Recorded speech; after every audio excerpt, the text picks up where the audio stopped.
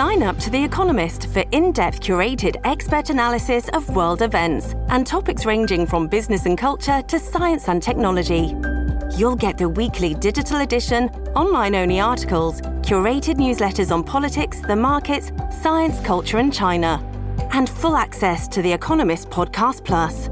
The Economist is independent journalism for independent thinking. Go to economist.com and get your first month free. Are the walls finally starting to close in on the big guy? Well, one man who resides in a mansion in Sacramento, California is so excited his hair might just even move as he jumps for joy. But make no mistake, Joe will be done when the Democrat machine tells him he's done, not a minute before and not a minute after. The show starts now.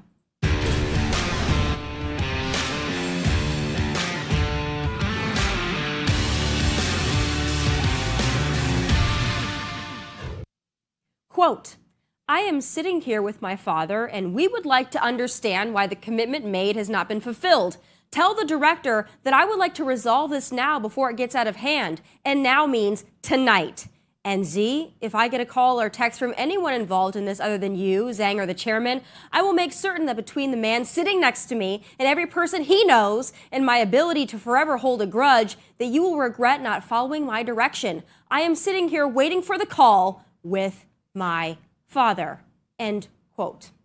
There it is, folks, the threatening WhatsApp message Hunter, the smartest man Joe knows, sent to a Chinese communist business associate in 2017, demanding payment or else.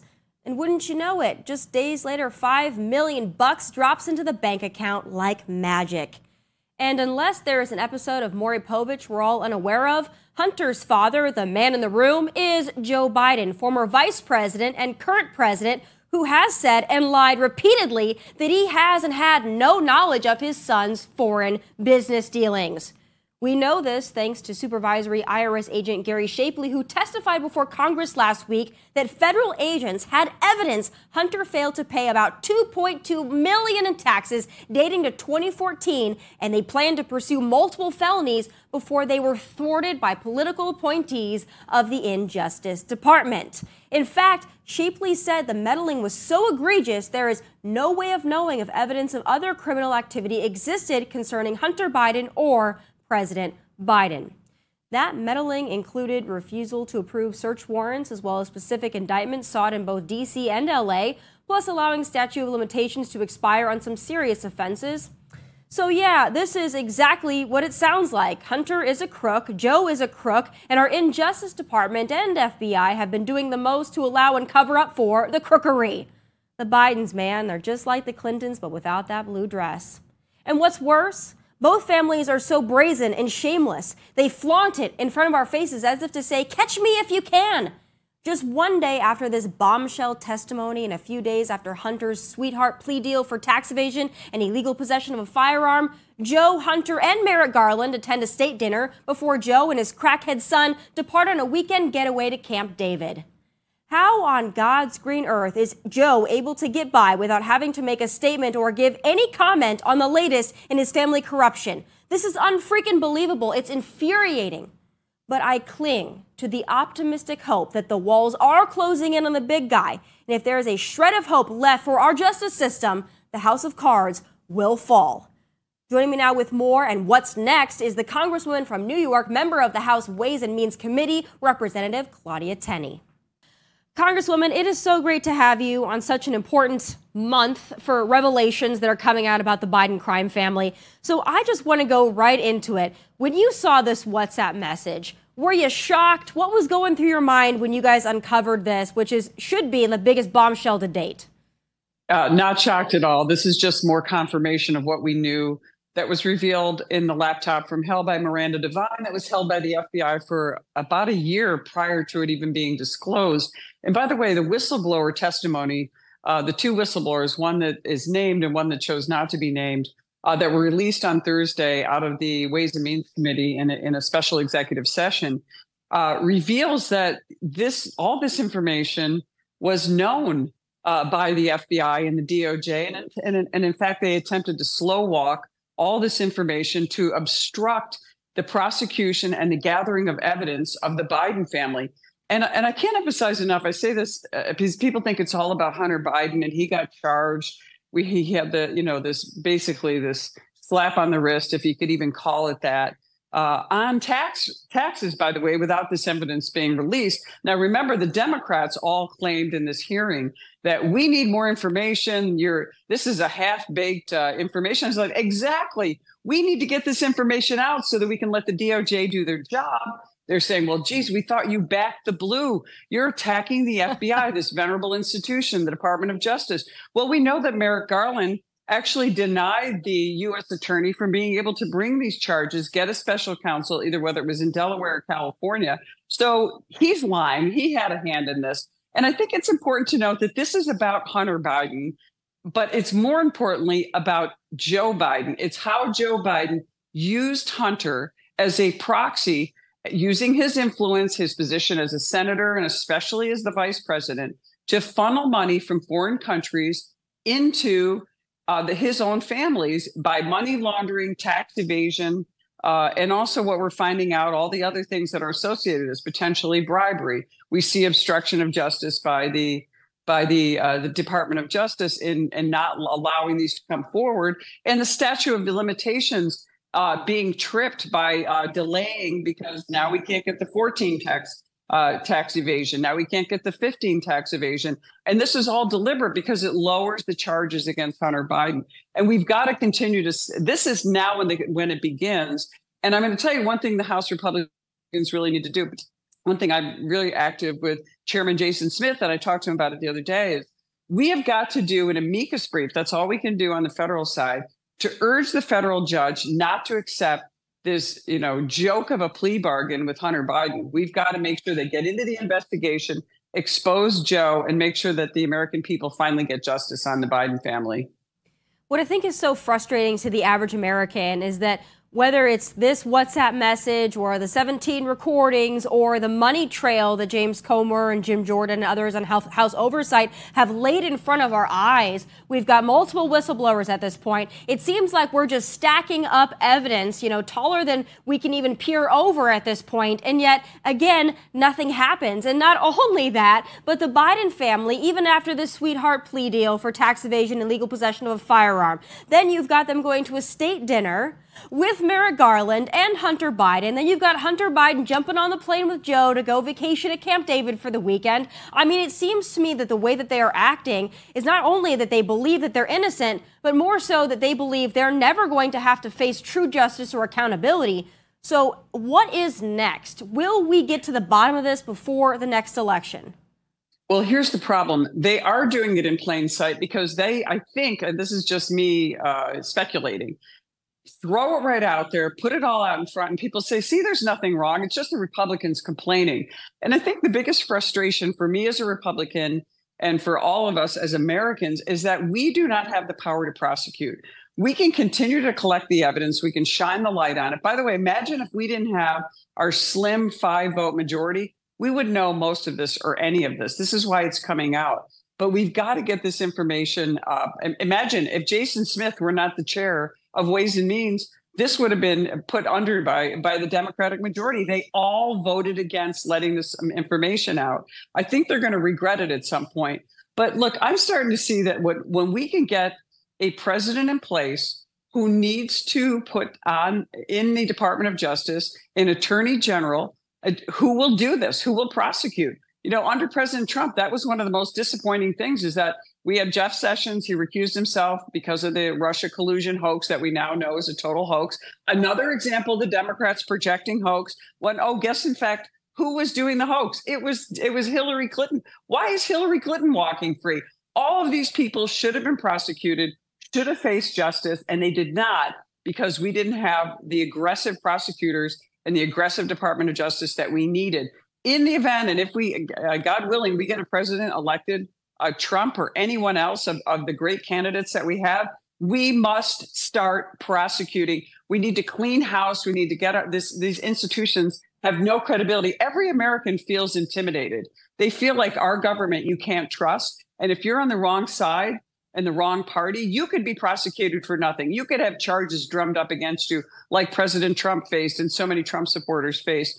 who were like charged with crimes when they really didn't commit a crime. They might have had a civil violation transformed into a crime, or they may go to a county attorney like an Alvin Bragg, a county district attorney bringing federal charges against President Trump. That's how desperate they are. Maybe the Republicans should start going to the county, Republican county attorneys around the country and start talking about prosecuting Democrats who are committing federal crimes in their communities. And I think part of the problem here and why this feels so insurmountable is that even if we do get a great Republican in the White House come 2024, a lot of Americans feel like the swamp runs so deep when it comes to the DOJ, the FBI, the CIA, I mean, you name it. It feels like there are so many agencies, so many activists within these departments working on behalf of Democrats that it feels like unless you just completely clean house and start over from the ground up, it doesn't feel like any of this is ever going to be solved. And a lot of us fear that we get a Republican in office, that these institutions, these agencies are just going to go after that president, no matter if it's Trump or DeSantis or anybody else. We feel like this runs so deep. How do you rid that cancer without yanking out the entire tumor and starting over? Well, one of the great ideas, everybody talks about term limits, which I support. But the term limits on bureaucrats is really important, and eliminating a lot of the civil service protections for these people. I've heard from numerous people who work either in FBI, DOJ. Remember, everybody in these dirty cop organizations is not dirty. They're beholden or could lose their jobs and their livelihood to the corrupt people that tend to be at the top. But if you cannot deal with the civil service system and you've got people who are blocking, as they did, we saw in the DOJ from the witness testimony from very credible whistleblowers at the IRS, if we can't get rid of them and clean house from top to bottom, then we should talk about defunding these agencies. And that's something that's happening in the process. I look at a selective defund. I don't think you can just say we're not going to have the FBI anymore, because there are good people doing work at the FBI. They may not be at the upper echelons making those decisions, but we have to start looking into, are we funding organizations that are using our money to go on these witch hunts against people for political reasons? This is partisanship. This isn't about justice. This isn't about fairness. And I think that's one of the things we have to do. But of course, we have to have more than one branch of the government. We have the House of Representatives. We don't have the Senate, and we don't have the White House. And it makes it very difficult. And we've got to get the American people to understand how important this is. It isn't a Republican-Democrat issue. It's a bureaucrat issue. And we have allowed the bureaucrats to run the show. And I come from a state like New York, where we have a massive bureaucracy. All of our rights are crowded out, very similar to what we see in the federal government. So we have got to start cleaning house where we can. We don't have a lot of opportunities in New York because our governor is a Democrat and she faces a left-wing veto-proof majority in the assembly. So in our side, we've got to stick together as Republicans. We've got to deal with this whole issue of ballot harvesting. We've got to find a way to win elections. We've got to be as diabolical and grueling when it comes to this process. And I know I founded the Election Integrity Caucus. I know what I went through. I spent 100 days in court. I won by a very narrow margin in 2020. We engaged in legal ballot harvesting in 2022, and I won by 34 points. It can be done, but every single Republican across the nation has to get on board to ensure we win, to restore our Constitution, restore freedom, and restore credibility to our government, and especially these very powerful agencies like the FBI, the DOJ, the IRS. They have so much power and they're abusing it. And I know we got rid of Nancy Pelosi, who abused power like no one else. We need to continue to clean house and to stand up for our principles, our constitutional principles, which is what Republicans typically do. You've laid this out so nicely, but the thing that concerns me is that there is a giant disconnect between what you're saying, what we're saying on my show, what we're saying on conservative outlets and Fox News, and what the average American is hearing. Do you think that Republicans at large are correctly messaging how important this is, the Biden crime family investigation, getting rid of the corruption within the Injustice Department and the FBI and the CIA? Do you think that the Republican Party at large, along with the RNC, is messaging this correctly to the American people? And if not, what tweaks would you make to make it make sense to people that are not like-minded? Look, I think the Republican Party tries very hard. We have everything working against us. The media is against us. The secondary schools, all the colleges, institutions are against us. Now we've got a war in our K through 12 schools with all the nonsense going on there with the teachers unions dominating and controlling and manipulated by the Democratic Party and taxpayer dollars going to them that we can't stop. We've got big tech against us. We've got so many things working against us. But one of the things Republicans do that Democrats don't do, we attack each other. We go after each other. Our media goes after each other because we apply purity tests. The Democrats never apply purity tests. I'll give you an example. If the Democrats voted and put a bill up that would say, on noon every Friday, we're going to slaughter innocent kittens and puppies, they would vote for it because it was in the best interest of the Democrats. We actually think for ourselves and would say, that's not a good idea. I don't think we're going to vote for that. We split off. We do need to stick together more. And that's what they do. That's their strength against us. We're in the minority. We have to cobble together, more independence. We have to actually do better messaging. We have to be more aggressive. We have to be not afraid to take on others. I mean, one of the greatest things about President Trump is he gave a lot of courage to Republicans. It's okay to come out and stand up for our sovereignty and our border. It's okay to stand up for our principles. They mean something. They're important. And I think that's a big one, probably one of the most important things Trump did, among many others. But this is where Republicans need to fight back. And I think we do try to fight back, but you're constantly getting hit off at the pass. And I'll tell you, there are a lot of Republican institutions, all different ones, that all work against each other. And I think that is our biggest problem. Honestly, what I do, because I care about self-governance, I explain every vote that I take on the House floor in detail. So tens of thousands of Republicans and people around the nation follow my website, tenny.house.gov. It's on every platform. I just surpassed my 500th vote explanation. You don't have to try to wade your way through the website in the esoteric language that is often bill making. You go right to my website. I explain every vote. You can find out that the baby formula bill was not about baby formula. It was another deceitful move by the Democrats, really to give money to the FDA. So things like that. I explain and decode Washington so that we have self-governance. We have taxpayers and people that understand that our right is to have self-governance. It's not to have elites rule over us like the Democrats want, like the communists want, like China, like it happens in China and Russia and all of our enemy countries. We want to be self-governing. And that is the ultimate question. If we can't think for ourselves, if we can't understand what's going on and make good decisions about voting and understand what's grifting, what's not, what's real, what isn't, then we're not going to win. And that's how we win.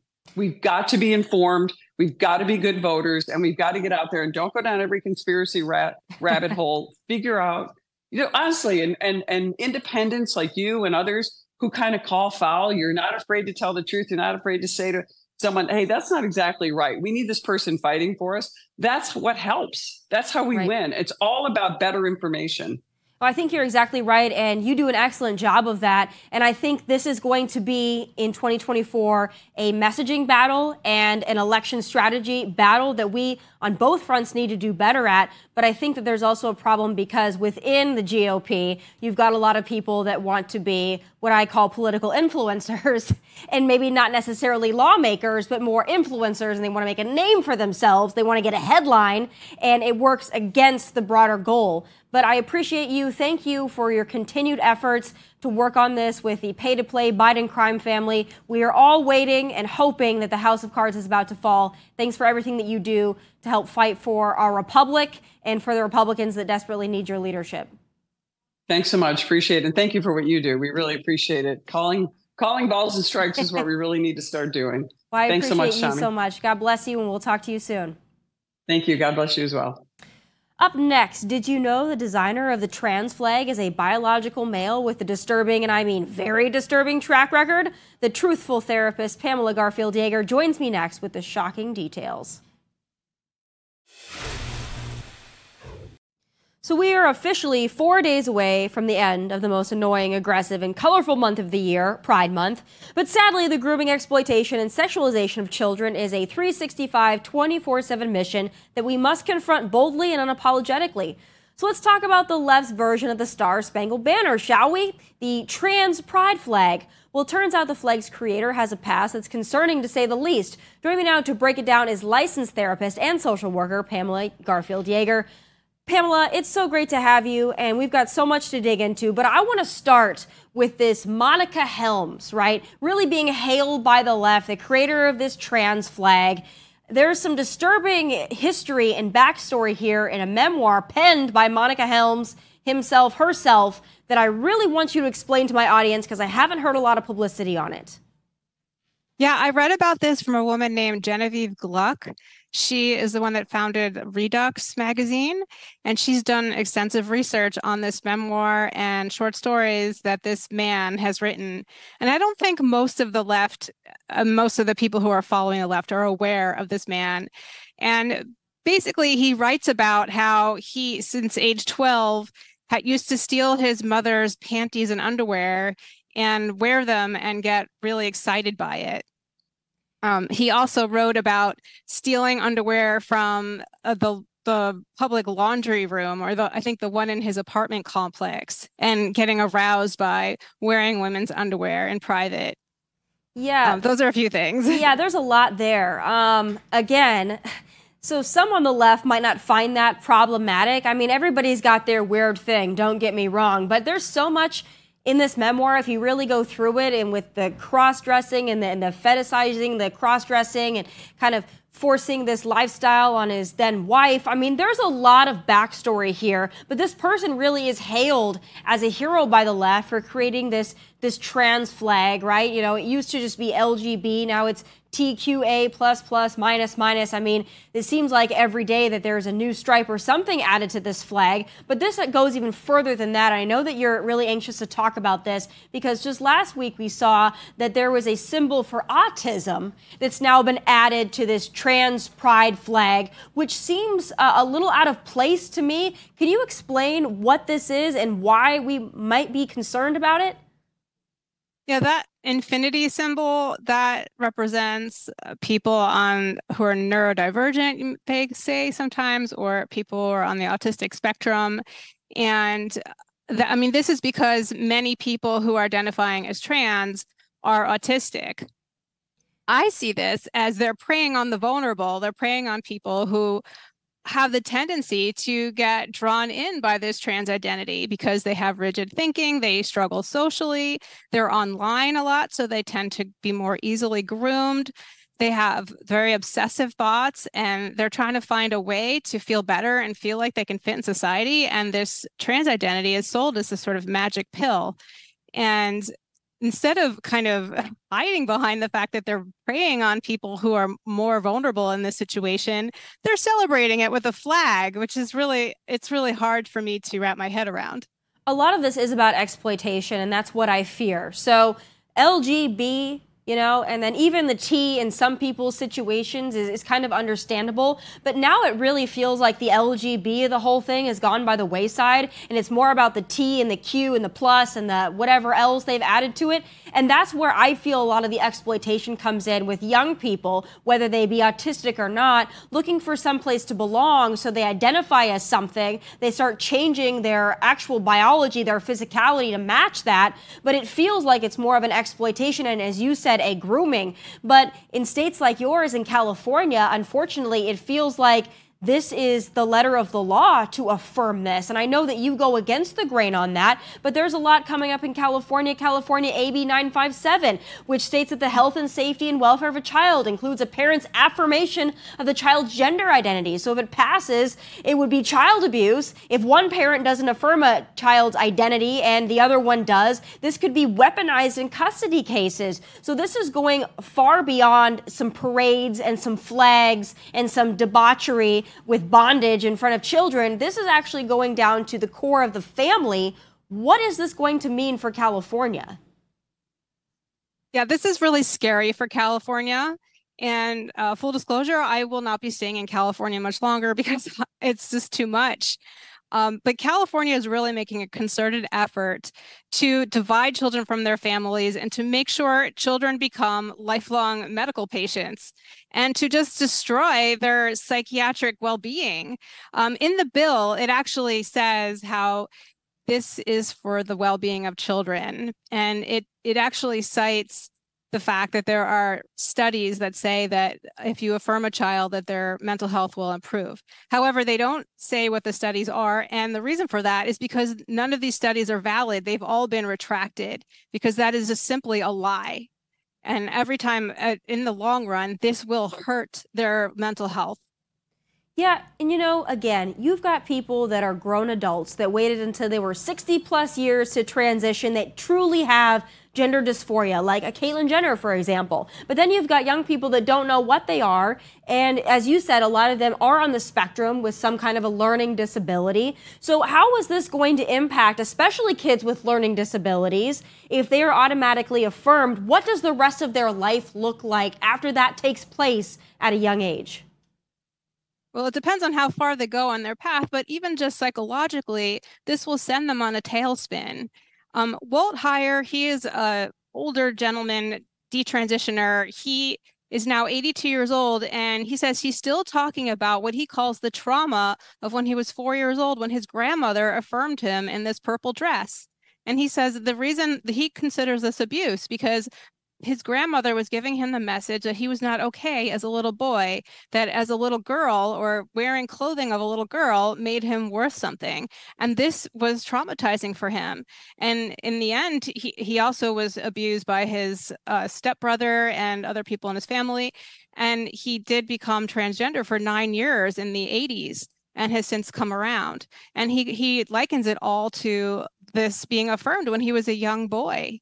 And so I could just see so many other little children going through this.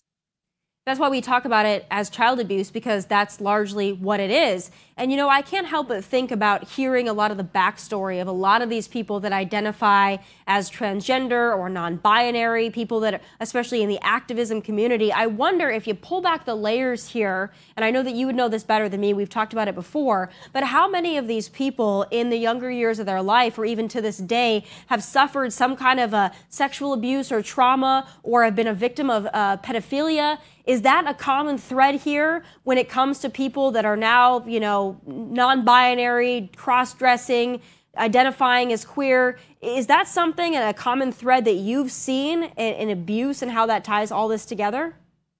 Yes, very much. That's very much a common thread. And I think we're exposing children to such young sexual content. Children are being exposed to porn early. They're just not developing correctly when they're developmentally ready to expose to all this sexual content. And that leaves them open to being more exploited and to become victims of sexual abuse. I think this is all a coordinated effort here. And yes, for sure, if you listen to the stories of most detransitioners, they will tell you almost all of them had some history of sexual abuse, sexual assault in their history.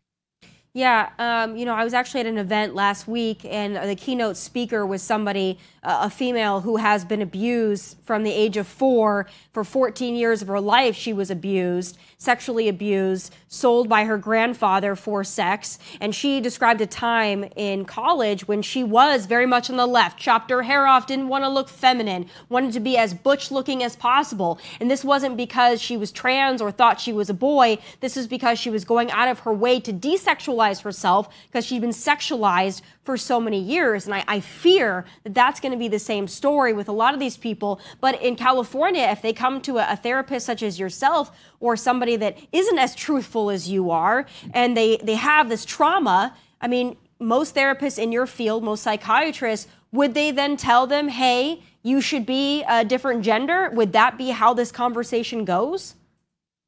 Unfortunately, that's how therapists are being trained. I believe there are some out there that are like me, that are kind of secretly working through whatever the underlying issues are and working with the families and working with the child as a whole person. But unfortunately, those people are being intimidated and they're afraid of losing their licenses. So they're not as common. They're not as easy to find. But yes, that can happen. And that is happening. And that's what the training is telling us to do. So lastly, for parents out there that are watching this and they have children that they're concerned about, or even children that have come to them and said, I think I'm trans, what advice and what guidance would you give to those parents that are in an incredibly difficult position right now? Yeah, it's really difficult. I mean, my first advice is to not get into a power struggle with the child or the young adult, but also don't affirm them immediately. Have them grounded in reality. Probably the first thing you can do also is just remove their social media, remove their phone, because that's where a lot of this influence comes from. If you can, take them out of the school they're at. If you can, get them outdoors, get them to maybe a camp. It's summertime, so maybe you can get them into a camp, because a lot of this has to do with being disassociated from your body. And when you can get them more connected with their body physically, then one, they're just really tired and they can't ruminate on their gender. And two, they're more just embodied and they're more connected. Because I mean, I don't know if anybody's experienced that. When you're on the phone and you're scrolling, you kind of get in a daze, and you're more easily manipulated. Those are just a few things. Absolutely. And also get out of a state like California, which I'm happy to hear that you will soon be leaving, coming to a state that protects children, I hope. But we appreciate you always for being so brave and so bold. I know it's not an easy thing to do, but there are a lot of people that look to you for inspiration and guidance. So thank you for always doing what you do, being transparent, truthful, and honest, especially in a crazy time like this. We always appreciate you. Thank you so much for having me. Of course. Still ahead, long gone are the days of pride, joy, and equality. The modern pride movement has devolved into a sexual exhibition of fetishes, bondage, and eyeball-searing visuals. My final thoughts are next. Pride Month went from rainbows, love, and acceptance to, let's call it what it is, an international child grooming freak show complete with nudity, bondage, and eyeball-searing debauchery aimed towards children. And I have some final thoughts.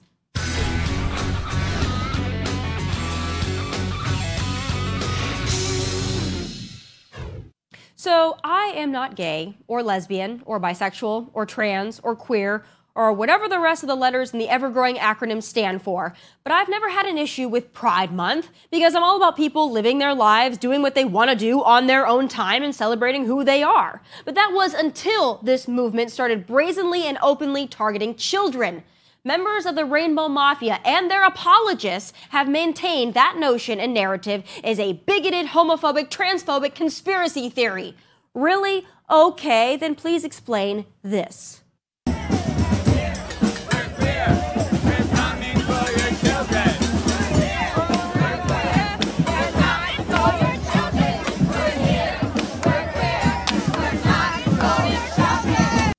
We're here, we're queer, we're coming for your children. They said it, not me. Now, to be fair, I'm quite sure not all members of the LGBTQ community feel this way or co-sign this kind of thing, but it sure would be nice to hear from more of them, beyond just the conservative ones. It would be nice if someone would denounce this kind of thing. Oh, and maybe also this.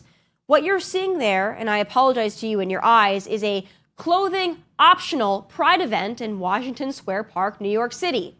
Again, I am not a member of the rainbow community, but I still fail to see how this has anything to do with equality or civil rights for gay people. Maybe it's just me, but you think if you are truly seeking acceptance, equality, and tolerance, you could, keep your clothes on. But as bad as that is, that display has nothing on pride up north in Trudeau-controlled communist Canada. If you think New York or California pride events are tough to look at, well, Toronto, Canada is coming in hot with a Hold My Bud Light. Yes, that is the Bud Light sponsored stage at Toronto Pride. And in case you're wondering, I don't think that beer brand will ever recover, and neither will my eyes, which have now been assaulted. But that's not all Toronto Pride has to offer. There's more. Wholesome, lovely. But let me get this straight, no pun intended. The Toronto Blue Jays got rid of a pitcher for posting a pro-Christian, anti-grooming reel to Instagram, but that city endorses and condones this? Canada is a lost cause, man. I guess that's what 2 COVID shots and 5 boosters will do to an entire population. So I say build walls on the northern and southern borders and let's be done with it.